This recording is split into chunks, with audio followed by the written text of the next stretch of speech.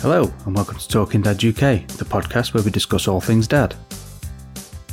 You can follow the podcast at Talking Dad UK 1 on Instagram, Facebook, and Twitter, Talking Dad UK on YouTube, talkingdaduk@gmail.com. If you want to contact the podcast, interested in becoming a guest, got any stories to share with us, or some feedback, you can support the podcast at talkingdaduk@ko-fi.com, where you'll see some short blog posts that are only available on the Ko-fi page. You can support the podcast, some small donations, one-off donations. It'll be much appreciated in helping improve the podcast in the future. All the links will be in the show notes. I hope you enjoyed this episode and thanks for listening. Hello. Hello. How are you doing?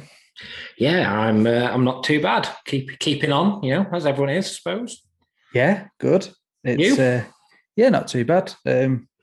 Pretty well exhausted, but I was going to say, is this am I the first recording post? No. Unfortunately for you. No, I did have a chat with somebody last week. We had Dad's Delicious Dinners on last week, which is pretty much edited and ready to go. I just need to add my intro, so that'll be probably coming out this weekend before I end up going back to work on Monday.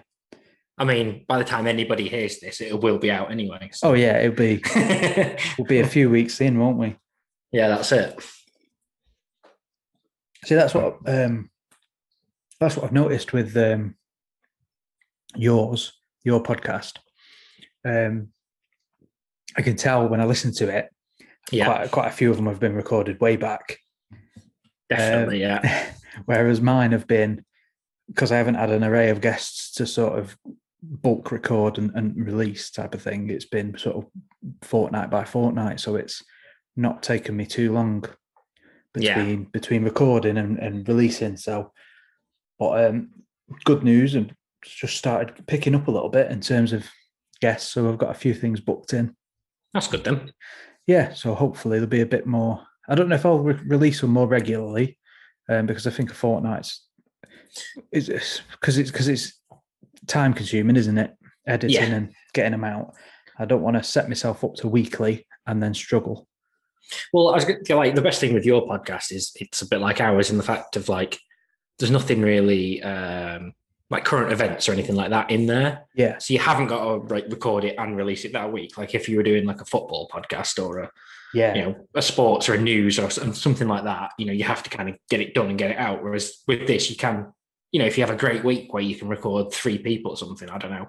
Yeah. Then that's brilliant because that'll set you up then for like 6 weeks later on or, whatever like that. Yeah, that's it. It must be a bit of a nightmare to schedule and record weekly and you've got to get it out for a certain time because, I mean, some of my episodes I've recorded and next day I've been editing and it's been ready to go for just sat there for a week. I just didn't want to set it out too soon, you know what I mean? But others have been, oh shit, I'm nearly 2 weeks from my last one. I really need to edit that. I think I edit with one of our last ones is because some of them I don't edit. Liam, previous guest of your podcast, he edits them. And some of the ones he's been editing and then he'll send over to me. I'll do like a quick proof listen before I upload it. And I'll be proof listening to it 10 minutes before it's got to go out. And just, because I try and get it out every sort of time, every same time, every fortnight. But yeah, it's just getting down to the wire a little bit. Yeah. I know, I think it's the longer the episode is, the longer it takes me to edit it, obviously because of the time, but also because I always think to myself, I've got to sit through 2 hours to edit it to get it down. So you put it off a bit more. I put it off, yeah. Whereas if I've just done like an hour's recording, I know I haven't got that much to edit out, or it just for some reason it just feels easier to me to just jump on and do that one quicker. Yeah, that makes sense. I say that as a fellow procrastinator as well. Yeah, that's what it is. Although I find myself wanting to do this a bit more than I do any other sort of jobs I've got to do. Is that because you're choosing to do this one? Yeah. Yeah, I think so, yeah. So my actual job I don't really want to do. I don't want to sit at a computer all day. Or jobs around the house I don't really want to do because I can't be arsed. Exactly. Whereas this, I don't mind jumping on, sitting down and talking to people. Yeah, Much easier. having a drink and catching up with people. Even the editing, I don't mind doing, sitting there, like, sort of late at night on my own and type, just plod along and edit it all out. What I have tried to do, stupidly, I've tried to start edits at like 2 p.m. or 1 p.m, Right. and they've dragged on, and then it's been time to pick my son up from school, and I've had to try and either leave it hoping that I could just come back to it, or save it and come back to it. I find that even more difficult to come back to it because you're not in that same mindset then. Yeah, from where I was up to and where I left it. Or my laptop sometimes does this stupid thing where sometimes it'll be absolutely fine if you leave it for 10 minutes or so, you just come back to it and it'll work fine. Other times it'll just, like, it goes into a screensaver mode, which I've tried to turn off. I'm obviously not turning the right setting off, but it'll go into a black screen. The lights will still be on, but it'll go on a black screen, and no matter what I do, what button I press, move the mouse, it won't come back on. Sounds annoying. So I have to turn it off at the switch, basically. If only you knew anybody like who worked with computers for a living who could help you out there, but well, I don't know anyone. Is it a HP problem? Cool. I don't know. So what? My last laptop used to do it. And that was a HP. Weird. I've turned the screensaver settings off, or I've set them to like kick in after an hour, which I'm never away for an hour for, really. So, but like sometimes it'll be fine, and it'll still be on the screen where I left it. Other times I'll come back and it'll be on black screen, just looks like a screensaver. Usually, you just move your mouse and it comes back on, doesn't it? Yeah, but it'll. You've tried pressing the power button. I have to press the power button to turn it off. I've tried. I've tried just like one click in it to see if that'll sort of snap it out of its sleep mode, but it doesn't do anything. No, it doesn't do anything. I have no idea why it is. I thought it was a HP fucking, issue, but I don't know. I don't know, to be honest with you. Anyway, we're not really here to talk about IT support, are we?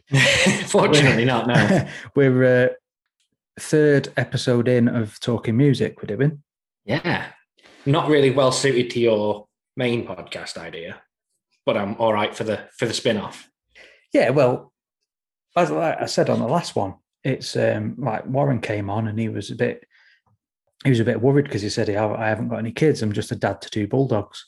But at the end of the day, I'm the talking dad, aren't I? Yeah, so, that's fair. Yeah, you are the eponymous. Yeah, so then like you asked me how I'm doing, and invariably I tell you about sleepless nights and being a dad.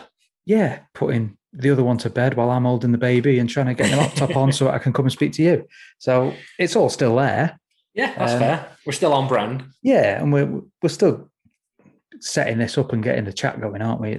That's what it's about ultimately. Very true. But the music side of it is, big part of my life, and as a bit of a dad life, I think. What else?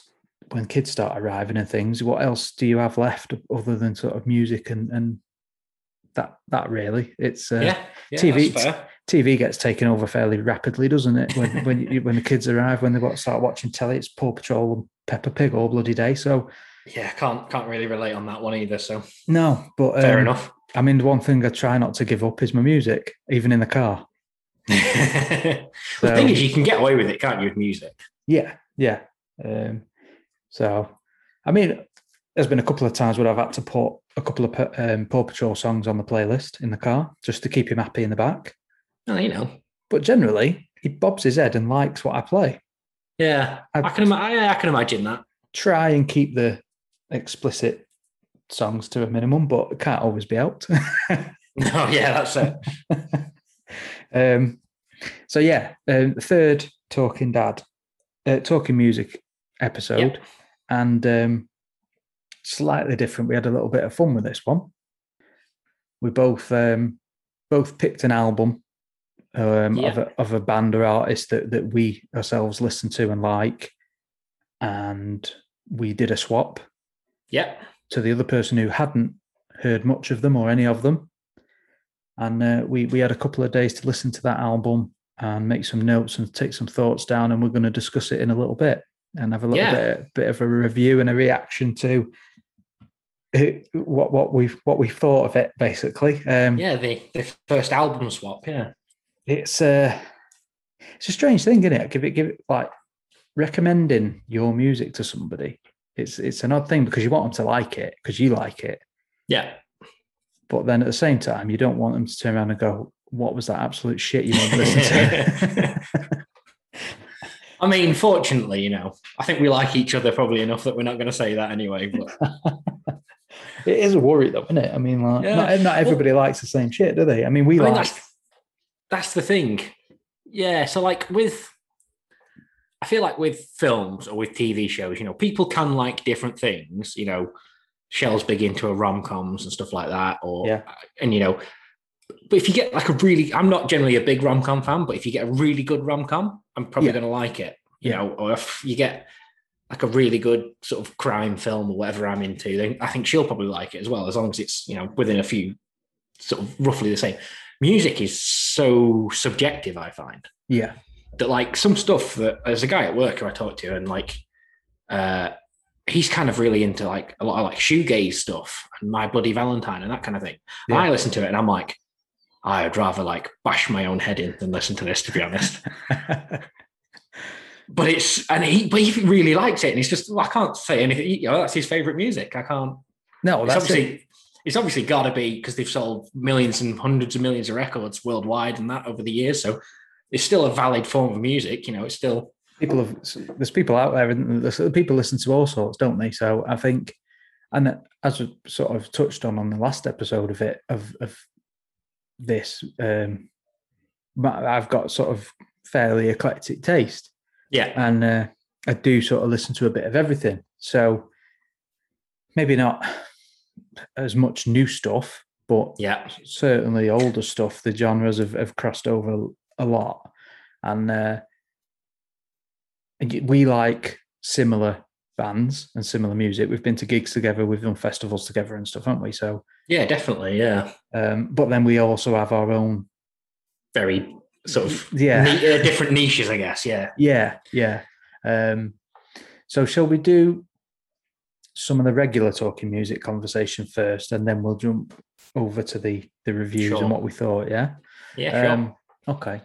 So music for you then, where does that start? What was the first sort of music you were listening to, first album you bought, if you can remember, or gig?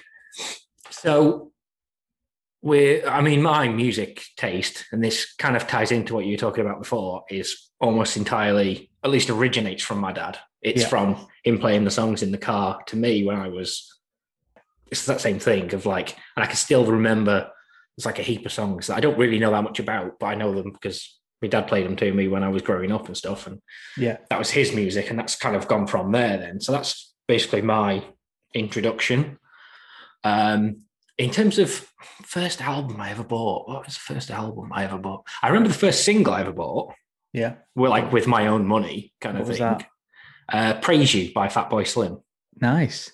Which is not too bad, I don't think. Because I know like a lot of these, because I think it was my first album, possibly could have been the PJ and Duncan album. Okay. Which is far more embarrassing, isn't it? So... But I'll lead off with the Fatboy Slim bit. It's what you expect someone to say, isn't it? Exactly, because I would have been like, how old were you? 8 or 9, probably. Yeah, if that. So saying you bought Fatboy Slim single is it's pretty good going. I think I only like that because it had a good video as well. To be fair, but do you remember that? You could buy it was a thinner CD cases, but it was just had the single on it and a B-side, maybe 3 tracks on it. Yeah, and usually be lucky if you had a B-side because it'd be the same but a different edit or something like that. A remix of it or something. A remix, yeah. Or instrumental. That was it. Yeah. That was it. That was the CD that I got of Praise You was like that, yeah. Like I say, the thinner case and everything. As I got older, they were always a bastard to store because they didn't fit. If you ever bought a CD rack, they were the perfect size for the thicker cases, and the small ones, the thin ones, never fit in properly. Can you not get 2 in? You could have to squeeze a 2 in, So you I couldn't did get them back out, but you could No, get yeah, two in. I had to just squeeze two in, but only with the ones that I wasn't massive fan of. The other ones I kept to one side because I didn't want to damage the disc in any way by squeezing it in. But yeah, that's fair. I've still got that CD rack in the garage. So that might make an appearance one day when I finally get around to sorting things out. I've got a bag of CDs in that somewhere. I've got a bag of CDs under the stairs. Have you got? I'm like, no, I haven't got a CD player. I've got a DVD player. I've got my Xbox that could probably play it. But I'm the same.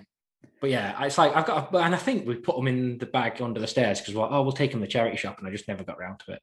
And I look at them and I go, oh, these are really cool. I should listen to these again, and then I'll open up Spotify and listen to them that way. Yeah, because you've re-downloaded them all there anyway, haven't you? Yeah, exactly. Yeah, that's exactly what I've done. It is a shame. All that money and time you spent though looking for the album and wandering around. Yeah, some of them I bought like. I remember buying them from like overseas and stuff, so I've probably paid through the nose to get them as well. Yeah, I've looked even on Amazon recently to try and buy a couple of albums that I've been listening to and downloaded, but I've not bought anything of that artist or band for a while. So I just wanted to give them a bit of money, basically. Yeah. Not even available to buy on CD. Nothing on Amazon. That's a download it. Sad indictment, that is, isn't it? Yeah. I mean, you could get the vinyl, but you're looking at 50 odd quid. I didn't want to give them that much money. I've had that same thing recently of like some bands that I'm like, I've obviously not been able to go and see anybody in the last year because no one has, but I've not seen them for God knows how long, or they've not been touring over here, but I still want to support them and everything. So I'm like, oh, well, maybe I'll just buy a t-shirt or something like that then. That's been my sort of go-to now, I think. Yeah. It feels like it's probably a better use of my money than buying a CD that I can't play anyway. A lot of things I buy in terms of t-shirts is probably band merch. Yeah, almost all of it's band merch, but the few like martial arts t-shirts or something. Right, yeah. That I haven't been able to wear to go there, so I've just been wearing it as a normal t-shirt. That's what it is. That's what it is, but just their brand stuff, Yeah. But other than that, it's mainly band related or music related. Some of it is. I don't look at it as inappropriate because it's just a band to me. It's a band logo or whatever. But there's a few times where I've worn different, like Phil Campbell that was in Motorhead, the guitarist. Yeah. He started a band up with his sons, and it's called Phil Campbell and the Bastard Sons. Right, yeah. So I bought that t-shirt because I like that band, but it just says Phil Campbell and the Bastard Sons on the front of it with a big skull with a beard. Yeah. It's just a band to me. I just wear it. Went to a kid's birthday party in it. Oh, dear. Had a few looks. But that went down well. I didn't even realise. Well, no, I suppose you wouldn't really, would you? It's just a band. I was going to say, I've got quite a good story about that. Similar to that, actually. Go on. When I must have been 10, maybe 11, because I'm sure I was still in primary school. And I got a bright yellow Buzzcocks t-shirt. Yeah. It had Orgasm Addict written on it. Nice. And I was determined that I was going to wear it like on the next dress down day. And I think I ended up getting overruled. I don't think I ever ended up taking it in, but I think my mum probably stepped in and was like, no, this is not a good idea. Yeah. You've got a sister, so your dad, I'm sure, has done what all dads do when the daughter's going out dressed up, and you're not wearing that. You're not allowed out in that. Yeah. Yes. This was your mum at the door. Yeah. You're not turned to get it back. Yeah. You're not leaving the house with that on. Yeah. At least not to school. I think that was it. Yeah. Yeah. You can get away with it in some places, but you can't. I'll take you around Asda in it, but you're not allowed at school. So when you say about your music taste and your first forays into music through your dad, what genre are we looking at? What sort of bands? So my dad's big onto his punk because that was like his thing growing up. Yeah. And he sort of followed it then throughout. It kind of gets more into the ska stuff as well. Yeah. And it's going to surprise, like, anybody who's ever met me knows that is exactly what I'm into as well. I just followed his taste completely there. My first gig, it's always a pretty good one, I think, because that was Sum 41. That's a good gig. It's a good first gig. I think I was only about 11 for that as well. I quickly outgrew the PJ and Duncan phase, I'll be honest. That was fair. Liam had a good first gig as well. I think he said it was Offspring. Oh yeah, that's a pretty good one. I've only ever seen Offspring at a festival. Good first gigs then. Offspring are a weird band for me because I get the Sum 41, Blink 182. Who else was there? Then mainly Green Day, I guess, would have been. I didn't really touch much upon Green Day. No, no. But I guess them two really. I sort of had the interest in first. I've got an older cousin, and he was a massive Offspring fan. Now, as a kid or as a younger teen, I didn't really get Offspring. I didn't get it. Right. And then obviously I was listening to them other two bands, so I didn't need it. I didn't, you know what I mean, at the time. But going back and listening to it now, I love the Offspring. Ace band. Yeah, the Offspring. I suppose I see what you mean in terms of like when we were of that age, I guess. Blink 182 and Sum 41 were kind of coming out then, because I feel like Green Day and Offspring and that were slightly earlier 90s. Yeah. I think they were one of them, because they were one of them that I kind of got in. It's like, obviously, like you say, Sum 41 would have been my first kind of getting into it myself. And then after that, it was, I'll go back and I'll listen to Green Day. And that's probably my music taste in general has been, I'll look back, I'll see what there is there. And I've never really been one for modern music, which is weird considering the amount of live gigs you end up going to and stuff, which is, but yeah, generally, and it's got worse as I've got older as well. Do you find yourself as you get older, you're more open to new music and listening to new stuff, or are you just completely, I just go back and listen to, right, I like Sum 41, but who was Sum 41 listening to when they were starting? I'll go and listen to them. So you go backwards rather than listening to new stuff?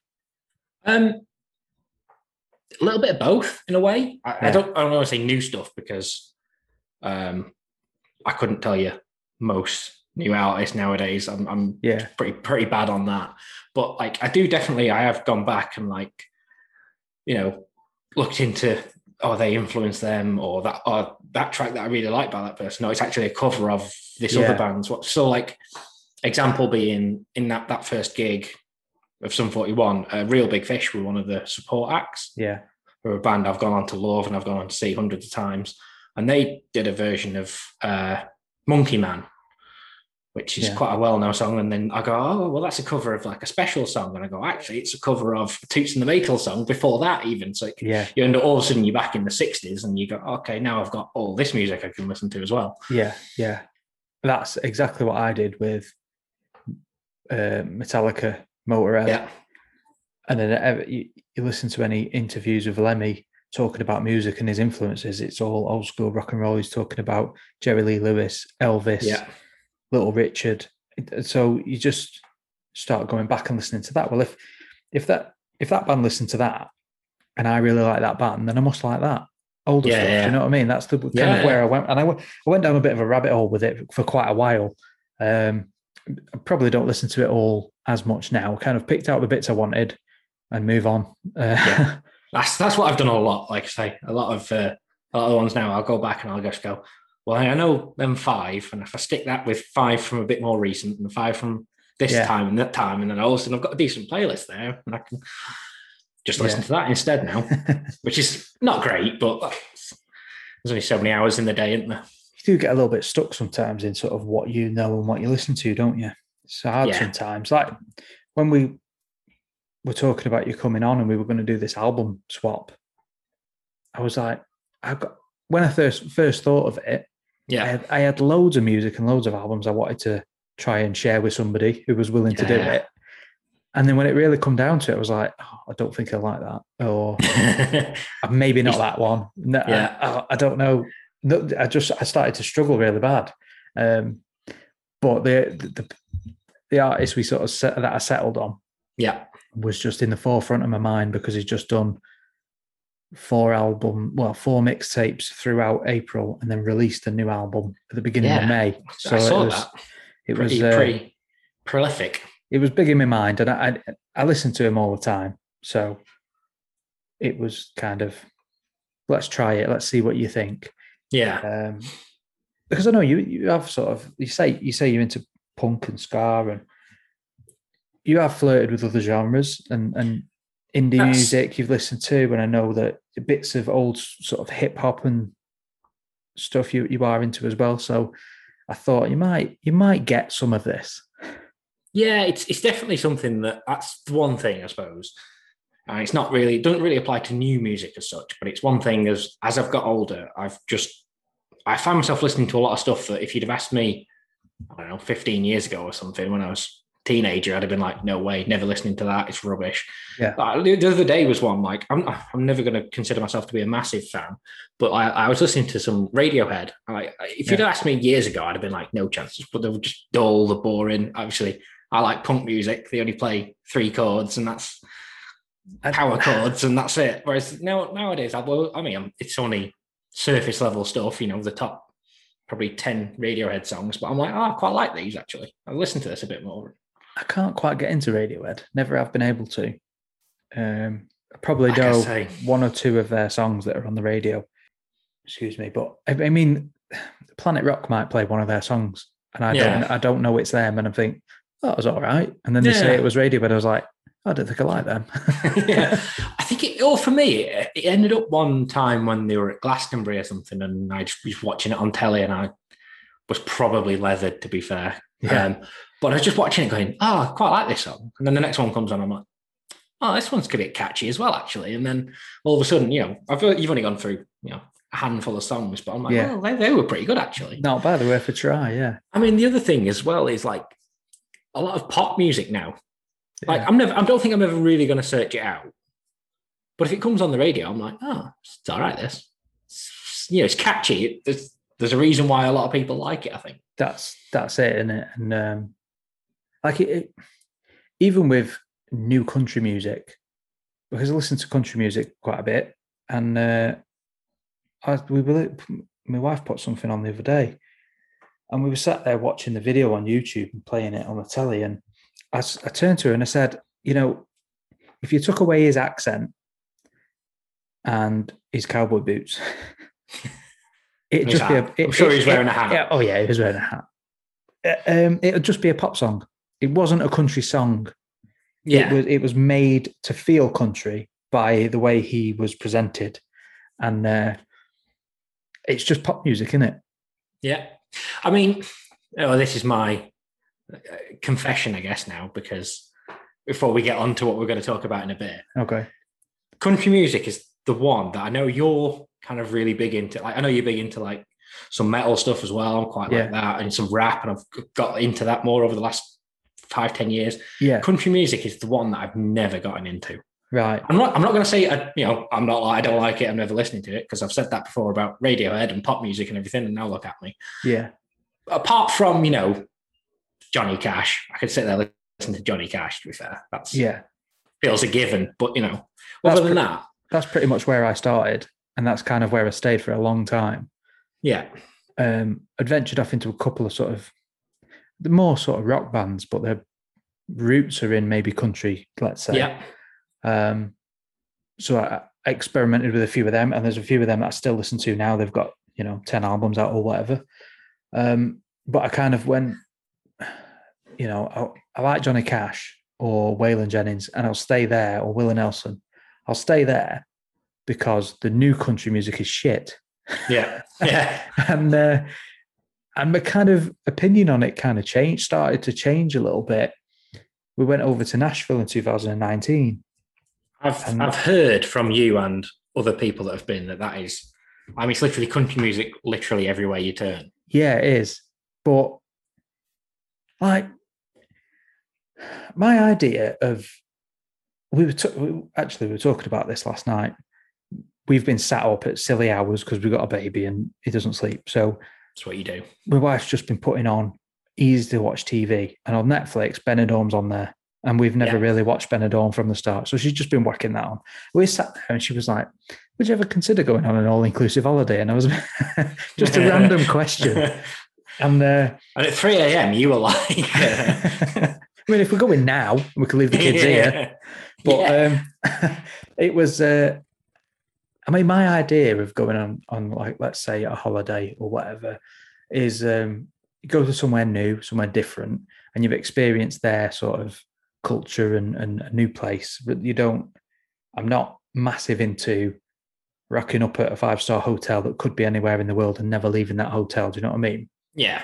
But part of that is getting out into the local sort of bars and restaurants. And how often do you go out you go to Spain and you go out for a meal and they've got a Red Lion. No, the other restaurants. All right, okay. and you there's a guy just playing away on the guitar or a piano in the corner, and a band comes on. And like when we go out, on the rare occasion we can go out, sort of pre-COVID or post-COVID, we'd always just go out for a meal or just as a date night. And if we stumbled into a bar that had a band on or a guy singing or playing guitar, I'd want to stay there and I'd want to see what that was like and who was playing and that. Yeah, and definitely. I think that's my idea of sort of going out and enjoying myself, really. If I can go out and have a beer, have a laugh, and there's a band on or some decent music at the same time, it doesn't have to be a big, expensive gig. I like that. And Nashville has got a whole major street running through it that is full of it. What's that street called? It's quite a famous one, isn't it? Broadway. Broadway, yeah. Yeah. Yeah, that must be it, yeah. I'm pretty sure it's Broadway. They've got Music Row, which I got confused with, but Music Row is the old recording studios, which is like... That's with the old Grand Ole Opry and all that. Yeah. So Broadway is just bar after bar, and there's just music, bands, solo artists. Yeah. And then, it's not all people trying to be new country. It's not all covers. It's a good mixture of everything. And that's where I kind of started coming around to the idea of, well, let's just try some newer stuff. And, And then we went to stay with some friends up in Iowa, and that's all farm country, and they listen to a lot of country music. And every time we got in the car, it was a country radio station. So yeah, we had a lot of sort of bands that came on there. And naturally, we added it to sort of our playlist because that was our honeymoon, big holiday, and it reminds us of that. That's always going to be the memory associated with it, isn't it? Yeah, but through listening to it, you actually realise some of this is pretty good.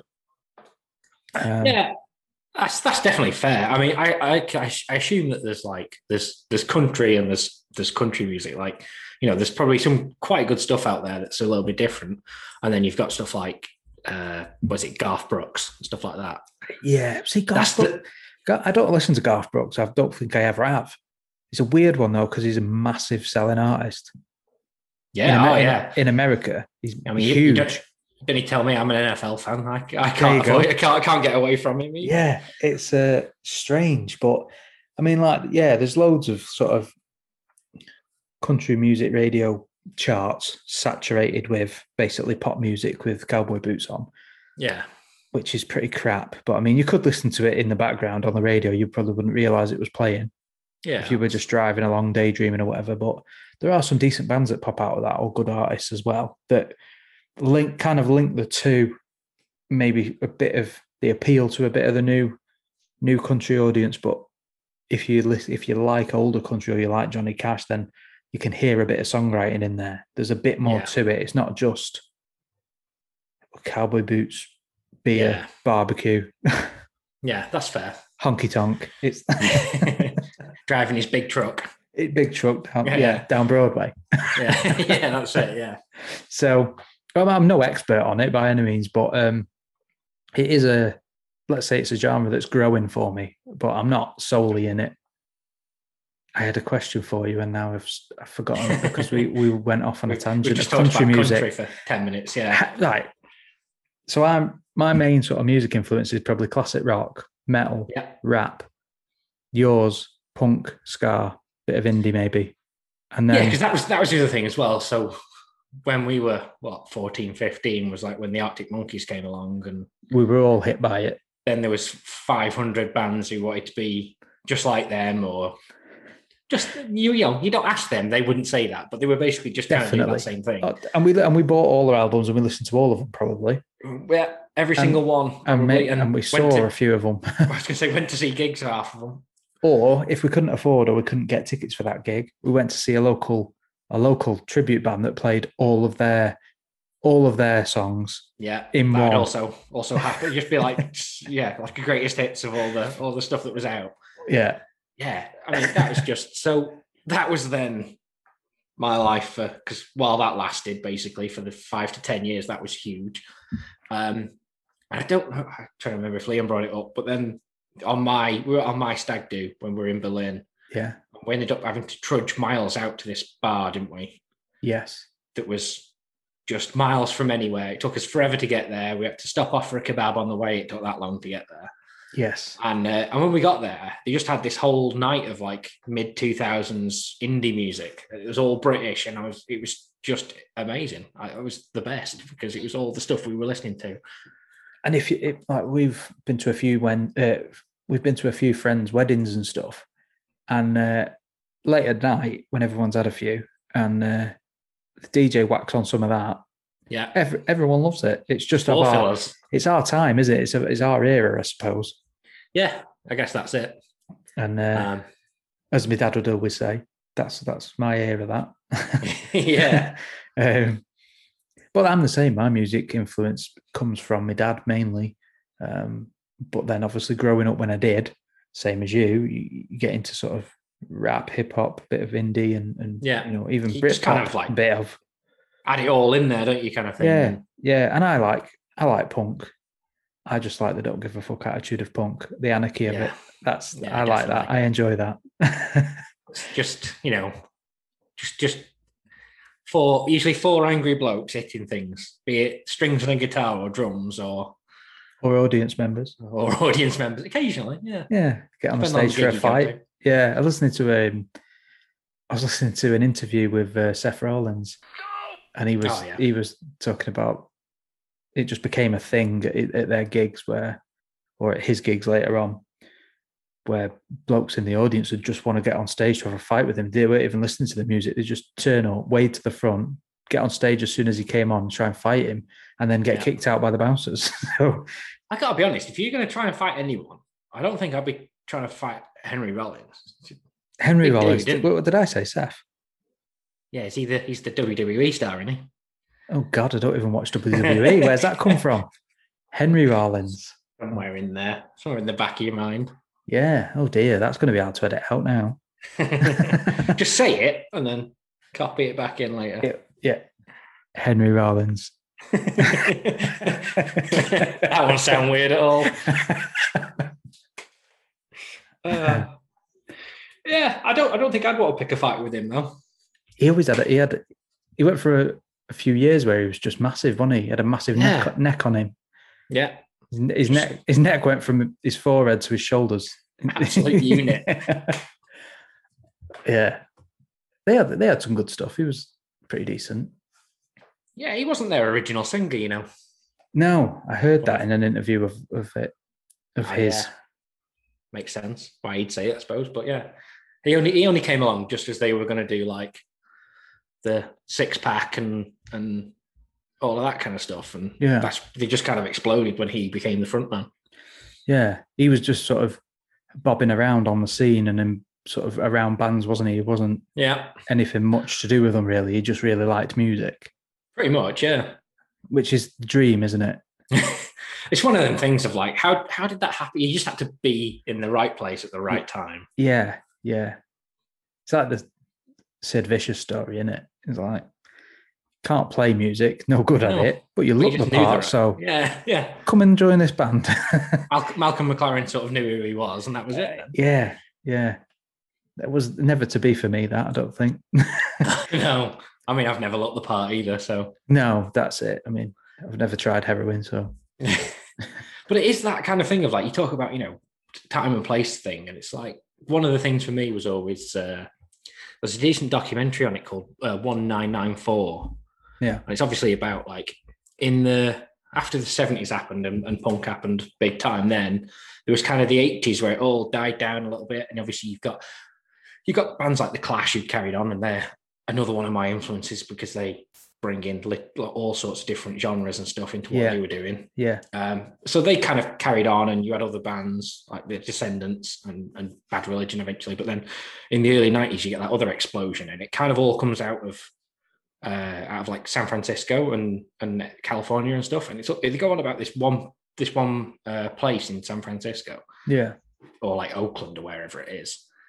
It was like one night they'd have like Operation Ivy on, the next night they'd have Green Day on, the next night they'd have this band on. It's just like, can you imagine being there in this 100 capacity venue or whatever? Yeah. Listening to all these bands at the time must have been so surreal. Yeah. But I guess it kind of always happens with these things, doesn't it? That's it. I mean, I can't recall ever being at any sort of kind of local gig where there's been a band that's gone on to do anything. But imagine you were a fan of that band and then they blew up. It'd just be unreal, wouldn't it? Yeah, really surreal. But you'd be gutted as well because you'd struggle to get tickets for them, man. And you've been supporting them from the beginning. Yeah, that's true. When they were playing the pub at the end of your road. Yeah. You'd be all right now because you'd just be like, you get them on Facebook or something and be like, remember me? Remember me when I was there and there was 4 other people and a dog? Yeah, I had a pint with you that time. Yeah. Yeah. Well then. So. Yeah, but they might not even get the message. No, they probably just blanked me. You just stood at the stage door like, do you remember me? Oh yeah, you're right. You still owe me a pint. I've not forgotten. Love your music, by the way. Yeah. Bouncers just caved you in. Yeah. Pushing you out of the way. Like. So good little jump into gigs. Yeah. You probably gig more than I do more often when you could, but I've certainly been missing gigs, live music massively. Yeah, it's one of them things. Like, I mean, I've definitely tailed off a bit in the last 3 or 4 years, probably. Anyway, yeah. I still go every now and then, and I think it's a little bit down to the fact of like, for me, I much prefer a gig in a tinier venue, like smaller the better. Generally, I don't tend to bother with arenas unless I absolutely have to. You know, it's something that I can't miss. It's hard arenas, isn't it? I just don't feel like you've got the same atmosphere in one of them.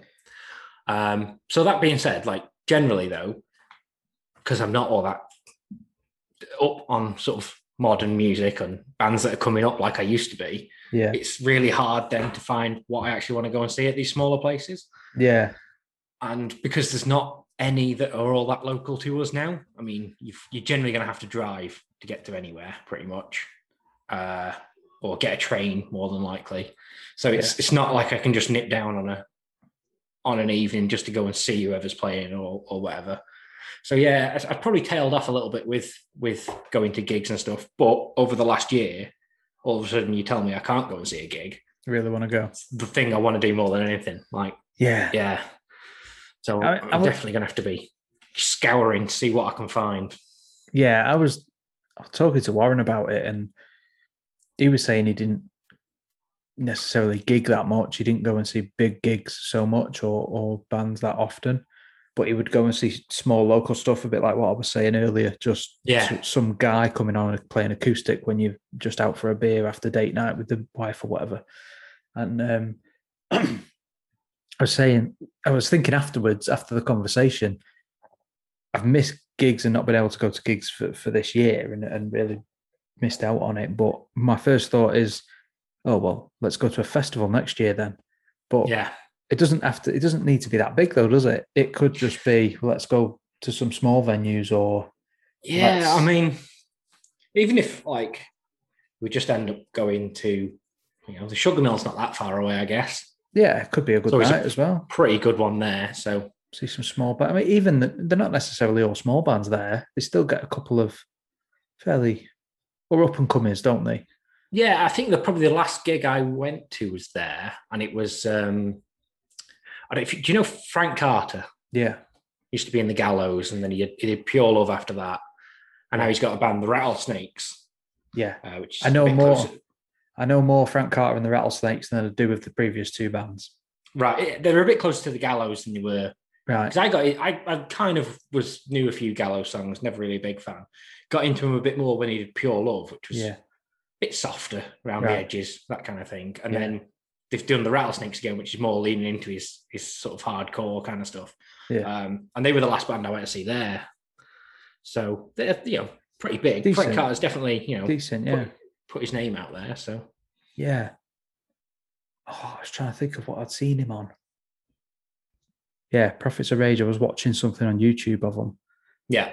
A live gig they were doing. And randomly they brought Frank Carter out. Sounds like such a... Yeah, as like a guest on the stage. You come out in a full black and white Adidas tracksuit. It sounds like it. Yeah. And I just screamed out a few lyrics and did a crowd surf. It looked like an Ace gig. I've no idea why he would be there with them though. Might have been like an American festival or something. Maybe that would explain it if he was on the bill as well with them. But... Yeah, I think probably it was something like that, one of them type of gigs. He's probably one of the best people to go and see live though. Every single time he does something insane. He looks it. It does look good. Like the first time I saw him live, I was at a festival in Belgium. Yeah. Because one of our friends was living over there at the time. And he was on one of the smaller tents.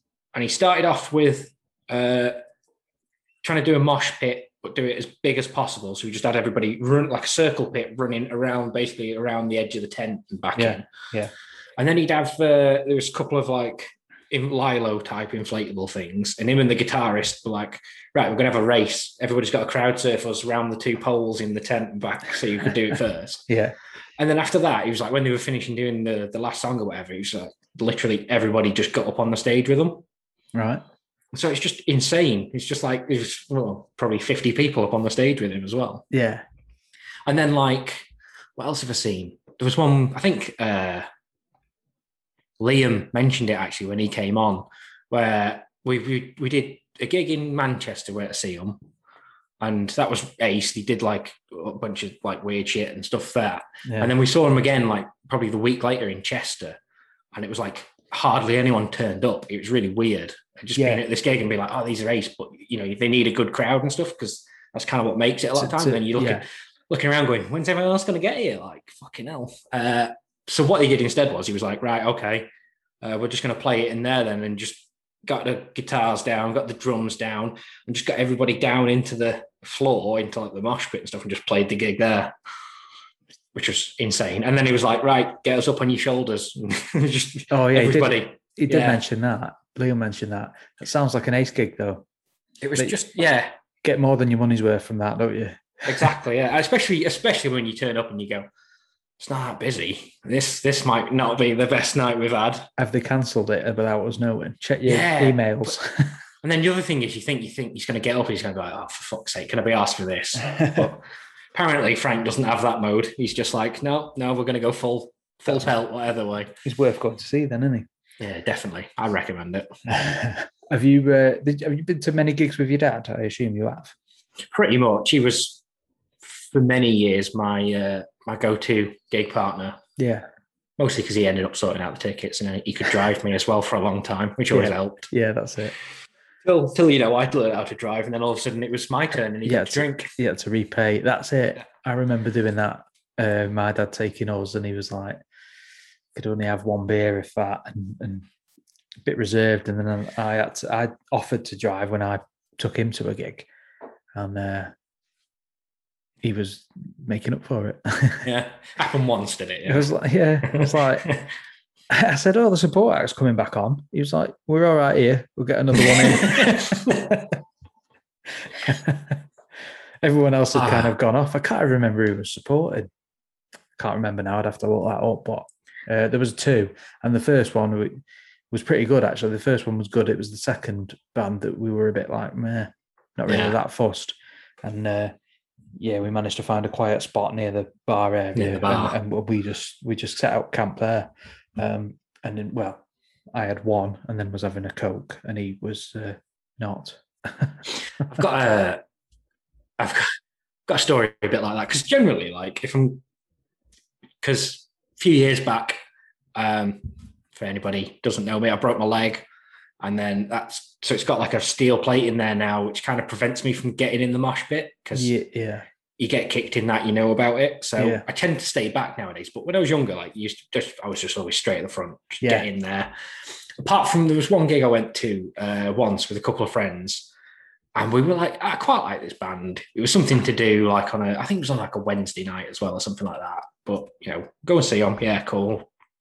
And we were like, well, I'm not that fussed. I'm not going to get right in there. It's not that kind of band that you're going to be going crazy or whatever at the front. So we were just like, we'll stay at the back. We'll be all right. We'll just stay by the bar. And just got absolutely leathered, because you were just like, yeah, I can just stay here. I can just keep drinking all the way through. And I fell asleep on the train home, and fortunately woke up just as someone like woke up on the train, and someone was like, this is Crew. And I'm like, oh, thank fuck for that. Yeah. Nice one. I've not slept through my stop. I've got this is another one as well, another gig story, and it's something I know you've mentioned from you mentioned about like bucket list gigs and stuff like that. Yeah. One of yours was, because it's not happening anymore, is Motorhead. Yeah. So I don't know if I've ever told you, but I have actually been to see Motorhead. You did tell me, yeah. You have told me. Yeah. Sorry about that. I'm trying to think if there's a band I've seen that you like, and there probably isn't. Other than the ones I've been with you. Yeah, I was going to say, yeah. Yeah. I don't know how old I would have been. Probably not very. It would have been like one of my first few gigs. I ended up going with my dad and a bunch of his mates and stuff. Was it your dad? Was your dad a fan, or was it just one of them gigs that comes up and his mate's got a ticket or whatever? Because my dad's not really into that kind of music either, really. Yeah. But I think he always just quite liked Motorhead. Yeah. Like, they're pretty hard not to like, I think. But yeah. So yeah, it's just one of the things. I just remember going to it was at the Manchester Apollo, and anyone who's been there, you've got that balcony at the top. What a good place as well to see him. And it was just kind of like that balcony was bouncing up and down a little bit, and I'm going slowly deaf there at the top. Yeah. Yeah, I'm gutted I missed out on that. I should have. I don't know what stopped us. I was texting one of our friends. And, and it was right there. I was on Ticketmaster or whatever site it was, hovering over the order button or whatever. Yeah. And for some reason, do you know what it was? It was a toss-up between Motorhead and Jamie T. Oof. I mean, I like Jamie T, but I do like Jamie T, but I'm a bigger fan of where Motorhead were, knowing I probably wasn't going to have many more chances to see them now, obviously, because that was the last chance. And we ummed and ahed a little bit. We were like, because it was a bit more expensive than Jamie T, and we were like, well, do we want to pay it? Sense. And we just weren't sure, I don't think. And then they just said, well, they tour every year. We'll go next year and we'll plan it better. I can't remember if it was Birmingham or Manchester. It might have been Birmingham. So we were a bit like, if it was Manchester, we probably would have said yes. A bit further to go as well. We just had to go that little bit further. And it didn't happen. So there you go. But then the Aussie one hasn't happened yet either. No, that's got to be, what is that now? 2 years? 3 years? It'd be getting on for 3, I think. Will it? No. It must be. Because it was Super Bowl weekend. Yeah, 2 years ago it would be. Super Bowl weekend in Manchester, wasn't it? Yeah. Because we all went and stayed over, didn't we? And you were going to watch the Super Bowl. We were going to watch the gig around the corner. We stayed from the arena. Come for the end of the Super Bowl. And we were going to come and meet you, yeah. Gutted. But that was like 3 injuries ago for him as well, that was. Yeah, he didn't have a good run, did he? No. So we'll wait and see on that one. Watch this space. If it ever happens, I'll be loading it up on Instagram and Twitter. Finally got to see him. I mean, to be fair as well, there was that thing of like 2 years ago when it all kind of fell through a little bit. You're a little bit like, it'll either happen again soon or it just won't happen at all. But here we are 2 years later and he's still going. So yeah, well, just about. I've seen recent pictures of him. He's looking a bit old and frail. I hope he's still going when this episode goes out now. Oh God, yeah. Just cut that. It's not because of us. Yeah, I didn't do it, honest. Oh, God. The thing is, we could have had our money back, but we said, no, we'll hang on to it. And they just sat in a safe place. It's like everybody's plane tickets from the last year as well, isn't it? Yeah, but I don't even know if they'll still accept them now, because this will be, the second or third time that it was cancelled. So it's weird. Yeah, I don't know. I assume they will, but I mean, you'd figure they must do, right? Yeah, I'll have to contact them close. Is there any date for it at the minute? No, nothing. I think they were saying 2022, but I don't know if I don't think he had to finish any US shows. I think they were done. I think it was the rest of the tour. Yeah. And then Judas Priest was supporting, and they said they weren't going to tour on their own. They were going to do it with him, so they were going to wait. So I bet they're gutted. Yeah. They're also still hanging on to the tickets. Yeah. Still hanging on to that. But yeah, I want to go back to a gig. I want to see a live band, some music, even if we just did something local like we used to do. It's just, but then me and Warren were talking about that as well. Local music venues are disappearing. There isn't anywhere, is there? No, I don't know really. This is the thing. Like, so obviously Limelight shut for a long time, but we had the Box for a while. Yeah, now that's not there. Yeah, that's going to be a car park, and yeah, I don't really know where we could go now, other than heading to the Potteries. And there's a couple of places there, to be fair, but yeah, it's a bit of a trek if you just wanted to head out for. Yeah, I mean, there's a couple of local pubs that do get bands on and music on sometimes, but it's whether or not them pubs are going to be back up and running and open and doing that same kind of thing when we're out of lockdown and everything, isn't it? Yeah, it's a good point. And then I suppose we could always look forward next year to maybe fit a festival in. Yeah, I think I might. I'd be up for it. Keep me posted on it. Yeah, we'll have to have it when they start announcing them in, what is it, January and February and stuff. Yeah, we'll have to have a look, get one in. I fancy that. My festival experience was always Leeds Festival. Yeah, went that every year for probably about 5 years or something. Yeah, with maybe like the 1 year off, and you came with us that 1 year, didn't you, as well? Yeah. And then after sort of I think I'd had a couple of years off that, and one of my friends was like, we should look at like one of these smaller ones. And there's one, I mentioned it to you not so long ago, I know, but it's one called Why Not? Yeah. It's not that far away. It's about an hour away drive. Yeah. And we went there, and it's much smaller, but it's just way more kind of, I don't know what the word is, to be fair, but it's just way more like friendlier, I guess, is in a way. It's like, or way more in like what I'm into now. So a lot of the bands would be not your biggest bands, so they're not the big bands of the day. There may be bands that have been up and are coming down. Yeah. Or you can get new bands that are coming up, and then I could like learn about them a little bit. Yeah.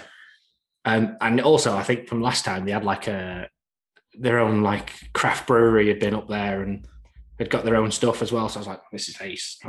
I'm well away. Them little ones are a little bit more inventive with the other kind of entertainment they can get on there. So they do tend to have like different beers and things like that on. And I always remember when I worked with somebody I used to work with was always on about Cropredy down in Oxford around that way. But it's like a folk music festival.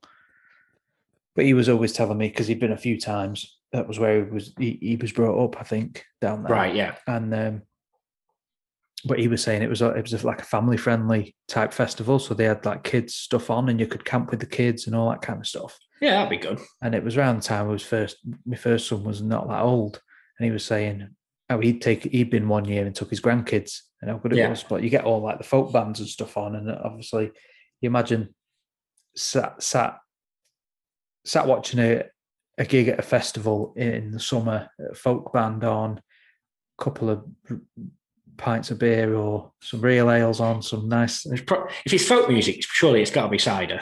Could be some nice ciders on, yeah. And so he was always selling that, but I've always thought Oxford was a little bit too far away. But I'm up for a festival at some point, so we'll have to keep keep in contact about that one, and we'll figure Yeah. something in. Put something together, yeah. Yeah. Do we want to make a start on this album Go on review then. stuff then? Who wants to go first? So I chose Yellow Wolf, who is, I suppose, a rap hip hop artist, a rapper. Originally from Alabama and now based in Nashville. Lots of sort of crossover influence and genres from country, rap, rock, hip hop, metal even.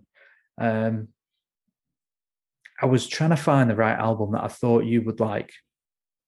I went with Love Story because a lot of the others were like mixtapes that he'd done, and he was messing around with his sound, trying to figure out, because he quite a few mixtapes where it was just straight up sort of southern rap.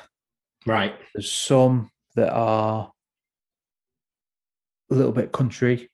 Okay. But there's some country sort of band backing music, and he's sort of part singing, part rapping over it. So he was playing with it early on, and then eventually gets signed by Eminem to his record label and puts out his first album, which I think he tried to just put out a rap album. Okay. And it wasn't received too well. And I think he said sort of later in interviews that he didn't like it. So he stayed up, he was still signed, he still had albums to put out on that label, but he packed up and went back to Nashville and set up camp in Nashville, and started working on sort of revisiting that sound he was playing with and trying to infuse his music, his influences and his likes into what he does now, which is rap and hip hop. And Love Story was that album that came from that. So that's why I chose it. I think it was the big one that I'd listened to him before and his early stuff. And then when that album came out, that was the big one where I was listening to everything he released after it. I've got there's a Yellow Wolf like fan club on Facebook. Yeah. And I went to see him a few years ago in Manchester, and I joined that group around then. And I even put a comment on there saying, I've got a friend, I'm going to try and introduce him to Yellow Wolf. He's originally a punk fan. What do you think I should start with? Oh, okay, right. And a lot of mixed reviews and mixed suggestions. Okay. Love Story was on there a few times. He did do a mixtape just before Love Story with him and Travis Barker. Okay, that would have been interesting, I suppose. A few people said to pick that because of you being a punk fan. Yeah. But I think it's only 6 tracks or something like that. And I thought maybe shortchange you a little bit on that. Yeah, that's fair. Not getting the full... Yeah, but if you like him, if the review's good, then you can go back and listen to that one. So let's have your review. What did you think?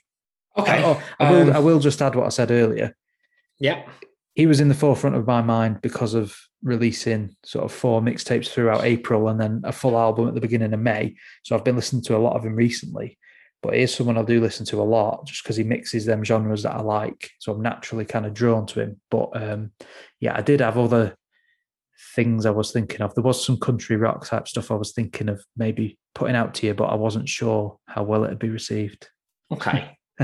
Well, I didn't really, after you said about him, I didn't really look it up. I just, quick look at Wikipedia, see what it said kind of thing. And I sort of noticed that seems to be like his, like you say, like his first big album as such. Yeah. I guess I looked at it and went, well, that kind of makes sense as somewhere to start. Yeah. The other thing I kind of picked up as well, it was described, like you said, Southern rap. Yeah. And I was like, what does that even mean? Yeah. Like, because like, I know like Outkast are from like Atlanta, aren't they? And that's in the South. Yeah. Are they Southern rap? Because that feels more like just people more like a standardy sort of hip hop kind of. There's nothing that would distinguish that Yeah, I think they probably started in that. I think they would have been classed as it when they started. I think Southern rap probably goes back quite some years to probably when Outkast were coming out, and Right. There was 3 6 Mafia from around that time and around that area, and Yeah. Bubba Sparks had a few things out. Paul Ball. Okay. There was a few, but they were a bit. If you delved into them and listened to them, there was some good stuff they did, but some of them were a bit like country music on the radio. Now it was a bit cheesy and Yeah. corny. Do you know what I mean? A lot of them are more like names I've heard of. I couldn't name you a single song. Yeah, you know what I mean. But I think now there is a much bigger sort of Southern rap scene, which is a lot more. What's the word?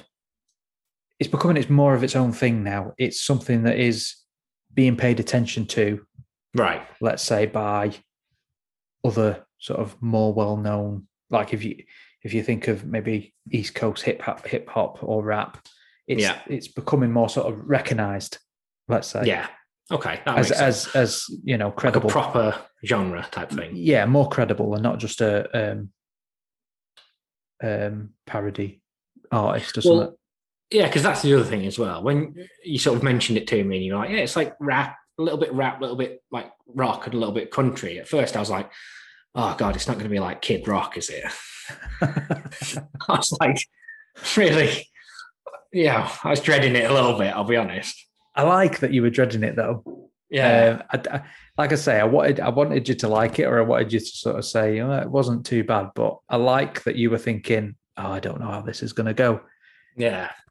So what did you think? So yeah, I thought, so first off, my first sort of thought was, it's really noticeable how you sort of said it brings in like a mix of different styles. Yeah. So one track is almost like straight up rap, and then the next one brings in more country, and the next one's a bit more rocky, and the next one's all of a sudden it's a bit more hip hop, and it does, like, from track to track, it did seem to go one to the next, like, you know, almost kind of chopped and changed in that way. I thought that was really, really interesting. You know, it's not something you kind of hear very often for somebody to do that kind of that much chopping and changing. Yeah. I think my favorite song on the album was Till It's Gone. Yeah, that's the big one. Oh, is it? Okay. Yeah. I did notice, because like while I was listening to it, you have Wikipedia open. I did notice it had been one of the release singles. Yeah, I think it got on the Sons of Anarchy in one of the episodes of that as well. I can't remember if it was in the background of something playing on that, and it just took off a little bit as well. Right. Okay. I quite like. There's almost like a skiffle almost element to it. Yeah. Which is like another sort of completely different genre that I thought he brought in. That was quite good. I like that. Yeah. What else? Whiskey in a Bottle was another one I quite liked as well. Yeah, I like that one. Yeah, thought that one was quite good.